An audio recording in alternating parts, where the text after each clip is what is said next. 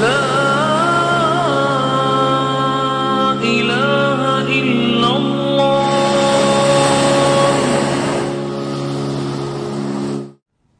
Brothers and sisters,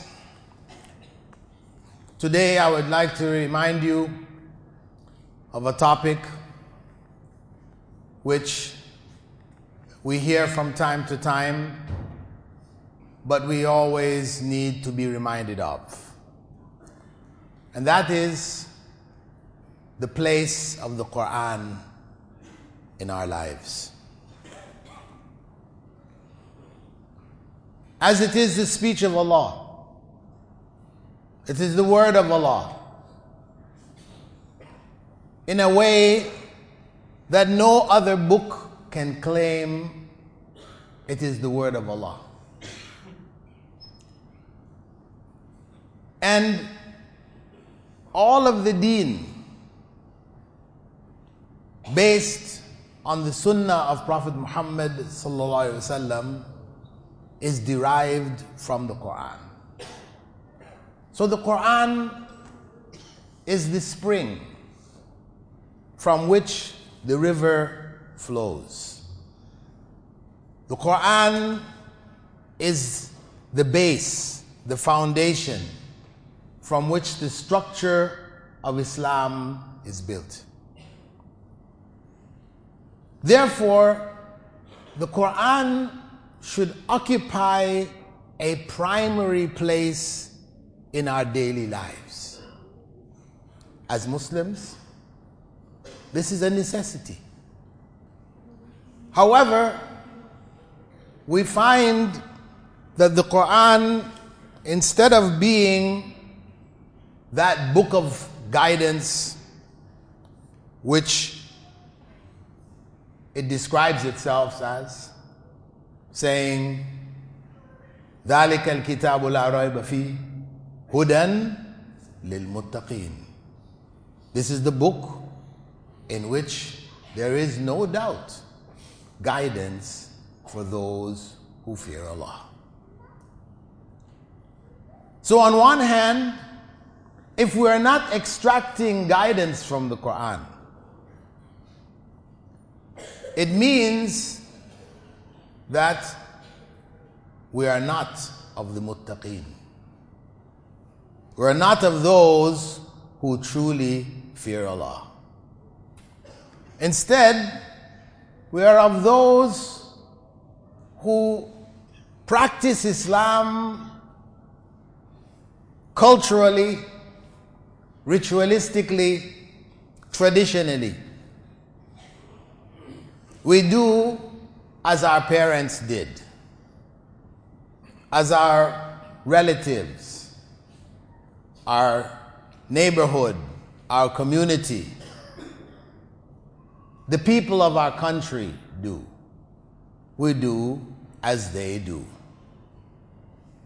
And that is the extent of our Islam, fulfilling the ritual obligations to whatever degree we manage to fulfill it. But that is not the Islam which will save us from the hellfire. That is no different from Christianity, Hinduism, or any of the other traditionally practiced religions, where the followers, for the most part, don't even understand the teachings. They just do as their parents, their communities did. There is no difference. Because if that Islam, the ritual Islam, was the one which would save us, then we would have to say that God is not fair. Allah, God, is not fair. Because who chose the families that we were born in? Did we choose? We were born in Muslim families, Muslim communities, but we could have been born in Christian, Hindu, Confucianist communities. So if this is not our choice, and Allah just put us in the Muslim family, and the Muslim ritual is sufficient to carry us to paradise, then we say, it's not fair. It's not fair that the Hindu would be born in the Hindu family and go to hell, and the Christian and the Taoist or any other of the existing religions, if they follow the ritual as we follow a ritual, where is the fairness here? But Allah has clearly said, وَلَا يَظْلِمُ رَبُّكَ أَحَدًا, and your Lord will not be unfair to anyone. Allah is just. So, this means that we have to reconsider this Islam that we are practicing. This ritual, no different in concept from the ritual of the Christians and the Hindus and the others. Where do we start to fix it, to make it right, to make a difference between true Islam and cultural Islam? The starting point, as the Prophet ﷺ used to say in his speeches, he would begin it after praising Allah, etc., saying, Inna asdaq al-hadithi kitabullah. The most truthful form of speech is the book of Allah. He would always begin with that reminder. So this is where we need to begin. We need to get back to the Qur'an and to understand it and to bring it into our lives, to play a primary role in our day-to-day lives that currently is missing. And Allah subhanahu wa ta'ala in the Qur'an, speaking about the time of the Prophet sallallahu alaihi wasallam and of times to come, he stated in Surah Al-Furqan, that's the 25th chapter, verse 30, وَقَالَ الرَّسُولُ يَا رَبِّي إِنَّ قَوْمِ اتَّخَذُوا هَذَا الْقُرْآنَ مَهْجُورًا. The messenger said, Allah said, the messenger said, O my Lord, indeed my people have boycotted this Qur'an. Indeed my people have boycotted this Qur'an. In the time of the Prophet sallallahu alaihi wasallam, the Quraysh sought to boycott the Qur'an. They made a pact amongst themselves that no one would listen to it. And they warned all the other tribes and the people who came to Mecca to beware. of the Qur'an. They boycotted the Qur'an. But in our times, that boycotting amongst Muslims has become most dominant. In cultural Islam, the Qur'an is boycotted. Ibn al-Qayyim, a scholar from the 13th century, had identified 5 ways by which the Qur'an is boycotted. The first, which we introduced in the very beginning, is neglecting to ponder over it or to comprehend it. Neglecting to reflect on its meanings, seeking to draw understanding from it, but only dealing with it from a ritual perspective, where we put the verses on our walls. This is the sign of the Muslim home today, that we have some verses of the Qur'an on the wall. Ayatul Kursi, Surah Yasin, and so on and so forth. Some of these verses or surahs the Prophet ﷺ spoke about. Among them will be the 3 quls, for example. The Prophet ﷺ told us to recite the 3 quls before we go to bed at night. It's a protector. Also, Ayatul Kursi. The Prophet ﷺ told us that.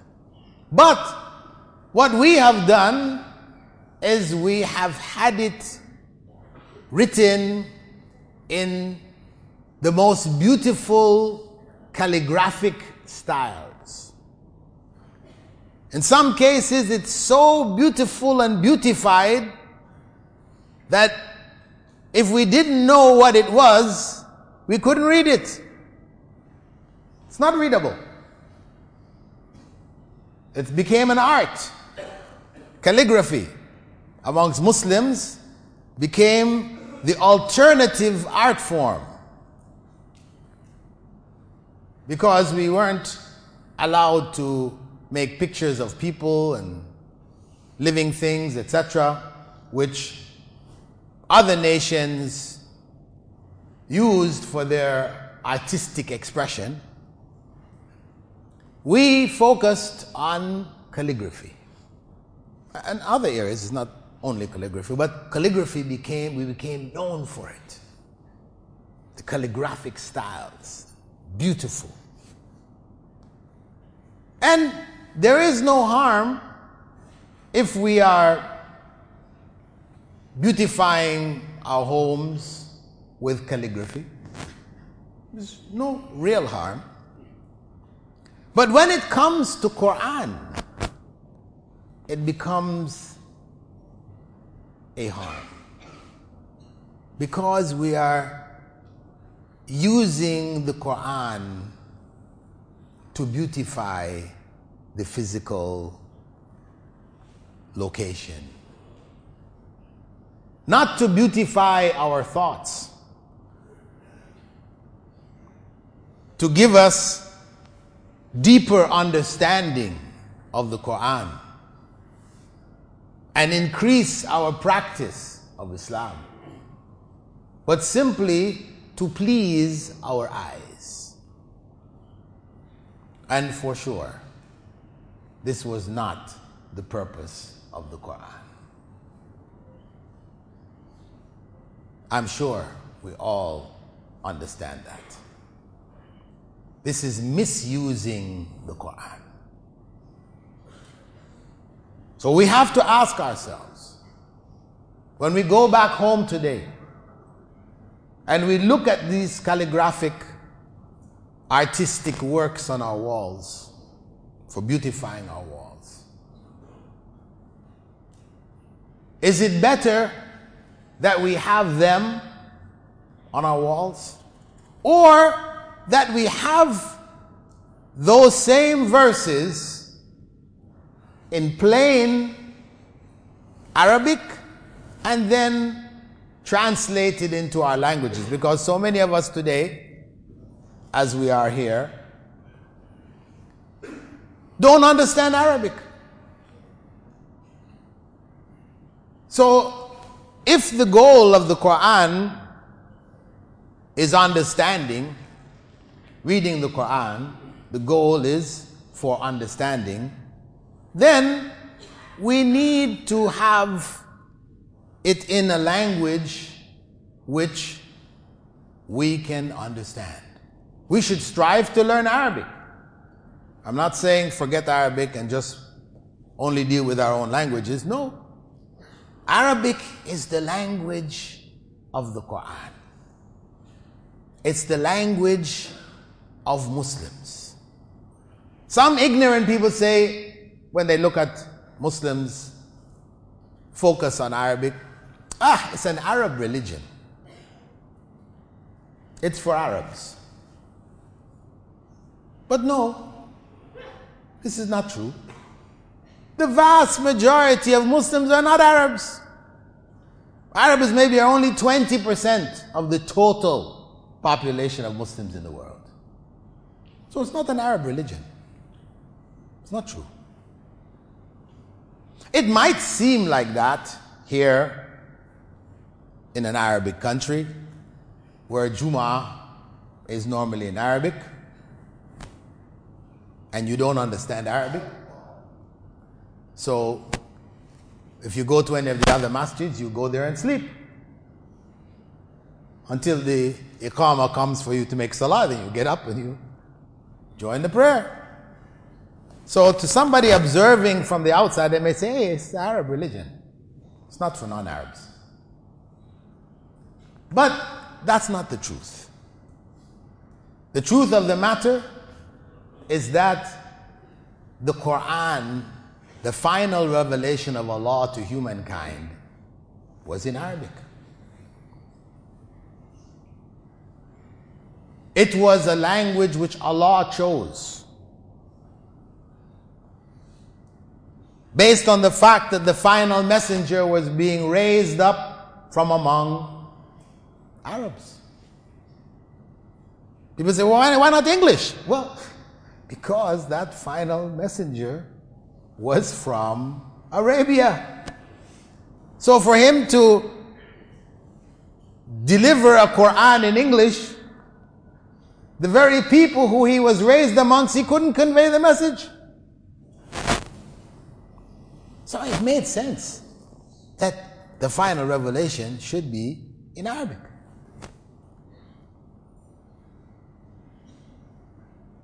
And Arabic is the unifying language of Muslims. Salaam alaikum. We all know it. That is our greeting wherever we are, whatever language. Jesus used to greet his followers, Shalom Aleichem.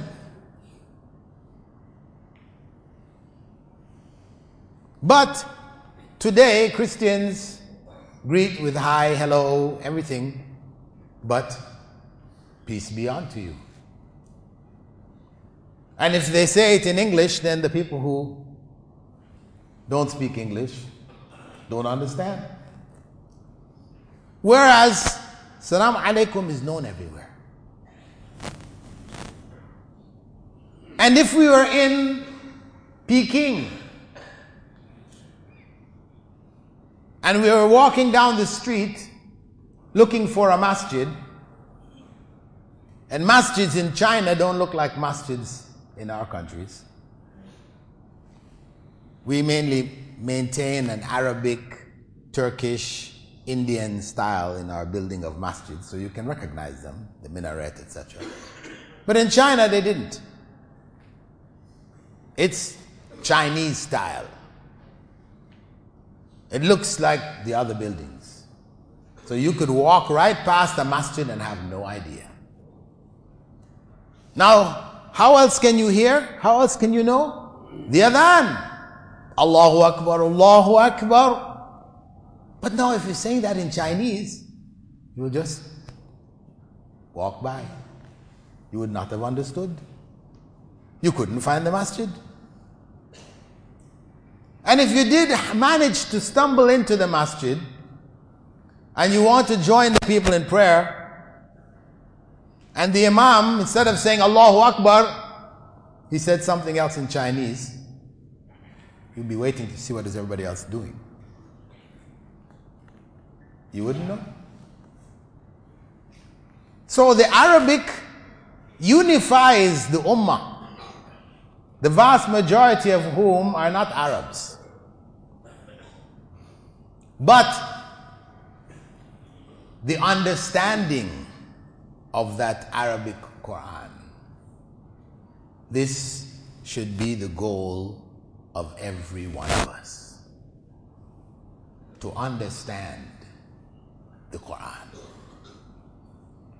If we don't have Arabic, then we have to go with translation. But we should still strive to understand the Arabic. There are lessons available here at the center, teaching Arabic towards understanding the Qur'an. We should take some time out of our lives, dedicated to understanding the Qur'an in Arabic. And if we have that understanding, then the Qur'an takes on a different meaning. Every prayer of the loud prayers which are read aloud, Fajr, Maghrib and Isha, every time we pray in the masjid and the Imam recites verses from different surahs, we will understand. We will understand directly from Allah subhanahu wa ta'ala what He's saying. And surely that will make our prayers more meaningful, isn't it?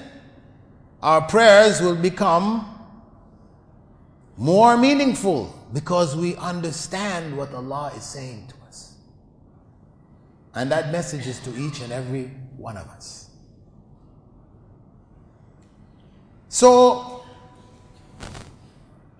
learning Arabic is something that each and every one of us, especially of us here in this country, where Arabic classes are available. Back home in our own countries, maybe it's much more difficult to find classes to learn Arabic.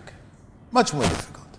But here, Allah has made it easy for us. For us to neglect these opportunities. Here, we're here for Jum'ah. But this center is here for teaching Islam. There are Arabic classes going on daily during the week. We should avail ourselves of it if we're really serious about understanding the Qur'an. Otherwise, as we said in that beautiful picture we have on the wall, we have Arabic which we can clearly read, and then the meaning in our local languages that we can reflect on. So it can stand as a reminder. Now, I'm not telling you to go out and put this on your wall, because it's not from the Sunnah. But if you put it on your wall, it's not against the Sunnah. Okay? So I'm just saying that if you're going to put it on your wall, then put it in a form that you can benefit from it. Put it in a form that it will have some meaning in your life. something to reflect on, a reminder. And also, we should not use it for barakah. Many of us, when we put it on the wall in that calligraphic form, one, it was for beautification, and the other reason, it was for what? For barakah. Because we believe that when we put it on our wall, it makes our home Islamic, and Allah's barakah will come down on this home. This is what's behind it. The issue of barakah. But is this what the Prophet ﷺ told us? How to gain barakah? How to gain the blessings of Allah? By sticking Qur'an on your walls? Definitely not. The only barakah that will come from it would be the barakah from understanding what we have written, as I described before. There's where the barakah or blessing will come. We see the verse, it's a reminder to us, it's in our language, we have understood it, there is the barakah. But otherwise, as we use it for barakah, this is not pleasing to Allah. Similarly, as I've traveled around the Muslim world, everywhere I would go, there is a conference or a lecture, an event, Islamic. Always they will bring somebody to recite some verses from the Qur'an. Why? Barakah. It wasn't the practice of Prophet Muhammad ﷺ. Whenever he and the Sahaba would give presentations, that they had Quranic recitation before and then they went and did it. No, it's not from the Sunnah. It's become the Sunnah of the Muslim nations today. Muslim communities all around the world. It's become like a Sunnah, because I cannot recall any place that I went to, from Guyana, South America, to Mindanao, Philippines. I don't remember any place that we didn't begin any lecture or event without that. So it's become the Sunnah, becomes a Sunnah, our Sunnah for barakah. So what I used to tell the various communities when I went, I said, at least, first let me tell you, this is not from the Sunnah. But if you are so much in the habit of it and you feel you have to do it, people will think there's something wrong if you didn't do it. Look at them. You know, fingers will be pointed out. They begin their events without Qur'an. So it becomes a big thing. Could be harmful. So you may be forced to do it just to not create a bad impression of yourself, your movement, your effort, your organization, etc. So I say to them, at least after reading those verses, and point one, that the verses should be relevant to the occasion. The verses should be relevant to the occasion. Not just random verses. I gave a lecture in Nigeria about a month and a half ago. And they brought some young girls who had memorized large portions of the Qur'an to recite some Qur'an before the event. The event was on education and, the importance of Islamizing education, etc. And the little girls came, and the Qur'an they told them to memorize, to recite, was from Surah Maryam. Talking about Maryam when she became pregnant, and the pains of the labor caused her to wish that she hadn't been born, to cling on to a palm tree.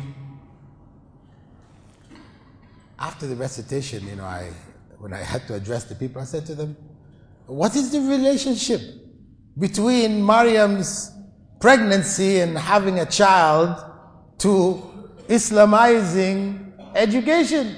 No connection at all. So, at least, if we're going to have this recitation, we should choose verses that are relevant to the event. But some people might say, well, what does it matter if we just give the meaning? Well, because what has happened to us is that the Qur'an has become a ritual, disconnected from our lives. What we seek to do today is to bring the Qur'an back into our lives, to understand it in a meaningful way that it would change our lives. So, the way to that, the way forward in terms of our usage is that it should be relevant. Those verses should be relevant to the occasion. That is a way of teaching people indirectly. The Qur'an is relevant. Because there is nothing that we can speak about in which we cannot find some verses of the Qur'an relevant to. May not be direct relevance, maybe indirect, because maybe we're talking about atomic physics.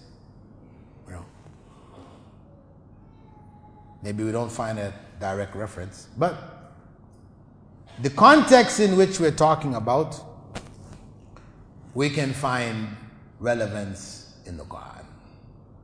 Because the Qur'an is for all times, for all places, and for all people.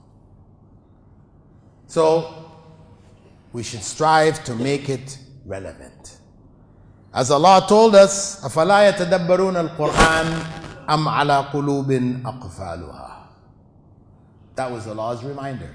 Will they not reflect on the Qur'an, or are their hearts closed up, locked up?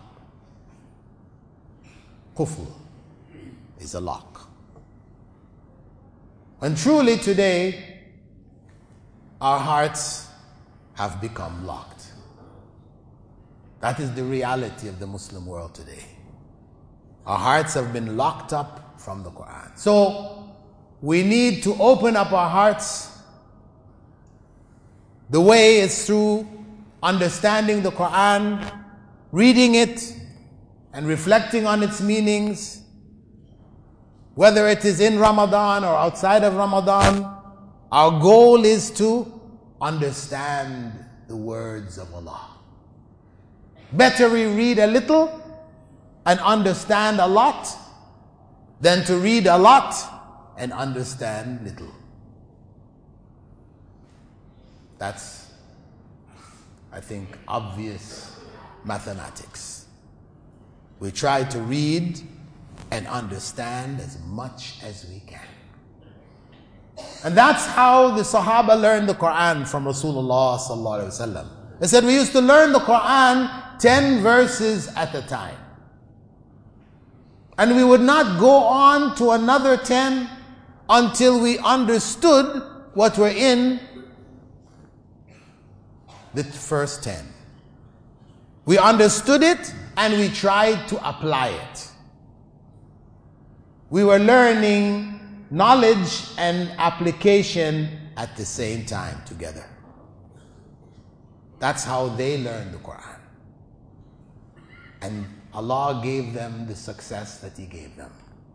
We are here as a result of their efforts.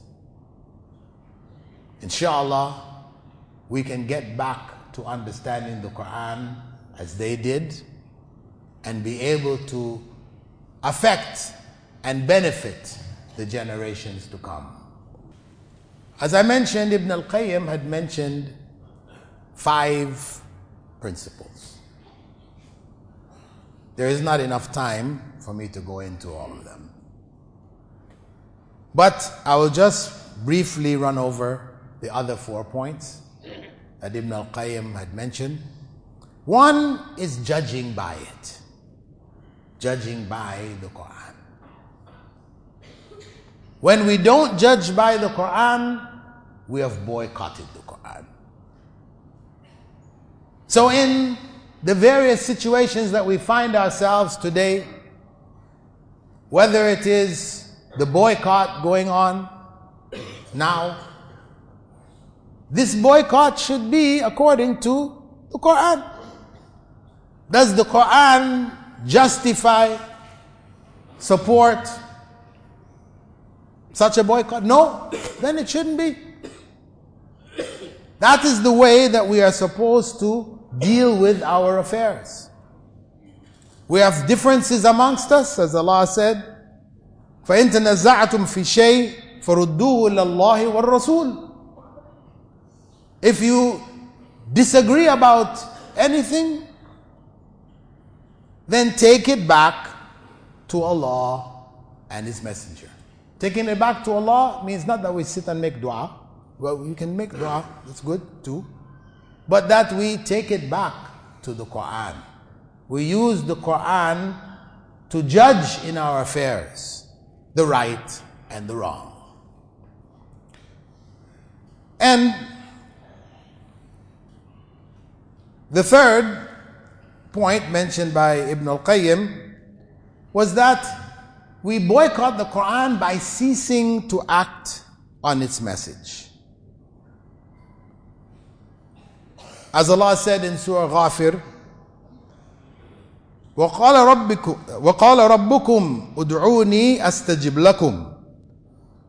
And He said, this is the Prophet ﷺ, and Allah said, call on me and I will answer you. Today, so much of the Muslim world calls on other than Allah. Whether they be imams or saints or whatever, angels.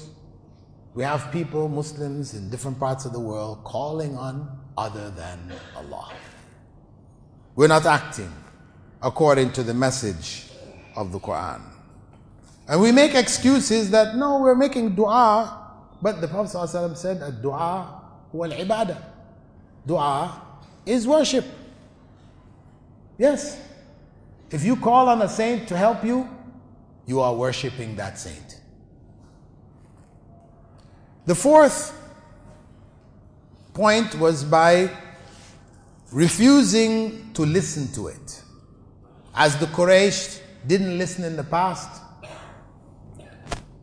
today we don't listen in other ways. We will have Qur'an playing in the house. We'll have it playing in our cars. We have it playing in many different places. But the Qur'an has become background music. Just like the non-Muslims, they will have their favorite singers, whatever. They'll have that stuff playing in the background all the time, everywhere you go. Well, we have it playing in the background also. And we're not listening to it. It's just background ambience. And this is boycotting the Qur'an. People might say, well, but it's not a good thing in your car to have Qur'an playing instead of music? Yeah, it is. But it's still not what it should be. Because before, when you used to listen to music, that's how you used to use it. Now you're using Qur'an in the same way. That maybe a step up, it's better than the music, but it's still not where it should be. Better you have that Qur'an, Arabic, with translation in your language again, so that it takes on more benefit, more meaning. And the fifth point is that we don't avail ourselves of its curative powers. Now, Allah describes the Qur'an in Surah Fussilat, verse 44. قُلْ هُوَ لِلَّذِينَ آمَنُوا هُدًى وَشِفَاءً. Say, it is for those who believe, the Qur'an, for those who believe, is guidance and a cure. Guidance and a cure. And there are a number of verses. وَنُنَزِّلُ مِنَ الْقُرْآنِ مَا هُوَ شِفَاءٌ وَرَحْمَةٌ لِلْمُؤْمِنِينَ. And I reveal from the Qur'an what is a cure, mercy, and mercy for the believers. So this cure, this idea of the Qur'an being a cure, is found in a number of different places in the Qur'an. However, when we look at all the verses, we see a clarification as to what was intended. When Allah said, وَشِفَاءٌ لِمَا فِي الصُّدُورِ, and a cure for what is in the hearts. It is a spiritual cure. It's not like the drugs that we get from a drugstore. You go to the pharmacy, you have a sickness, the pharmacist gives you certain medicine, you take it, you drink it, and you get cured.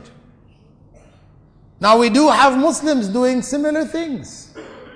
You have a sickness, you come to the Sheikh or the Maulvi or the Maulana, and he writes in saffron on a dish some verses from the Qur'an, he pours water on it and gives it to you, drink it.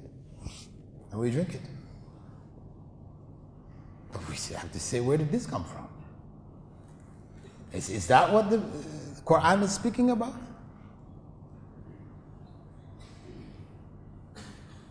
And we have water. You can go now to Muslim stores where they will sell Zamzam, and they'll also sell water that Sheikh so-and-so blew on. Right? You know, the Sheikh has bottles in front of him. He does all the bottles. He recites some Quran. He blows. Then he closes it back up, and these bottles are, you know, his name is put on it, blown on by Sheikh so-and-so. And we go to stores and we buy it. Depending how big the Sheikh is, you know, it's more costly, right? You know, this is something we can laugh at, but we have Muslims believing in this very sincerely. You know, they've misunderstood the cure of the Qur'an. The cure of the Qur'an is a spiritual cure. It's not a drugstore, a pharmacist, or pharmacy. So, the main point of the khutbah today was a reminder to reconnect with the Qur'an. let us get back to the Qur'an. Bring the Qur'an into our lives in a meaningful way. That we read a little bit and strive to understand a lot. That we make it the guidance that Allah said it was. Hudan lil muttaqeen. I ask Allah subhanahu wa ta'ala to bring the Qur'an back into our lives, to forgive us for our negligence and our ignorance of the past, and to keep us firmly on the path to understanding the Qur'an and to living our lives in accordance with it. We ask Allah to give us the guidance to spread this understanding to our children and our families, and to be a beginning point, like a ripple in water, reaching far beyond our families to the rest of the ummah.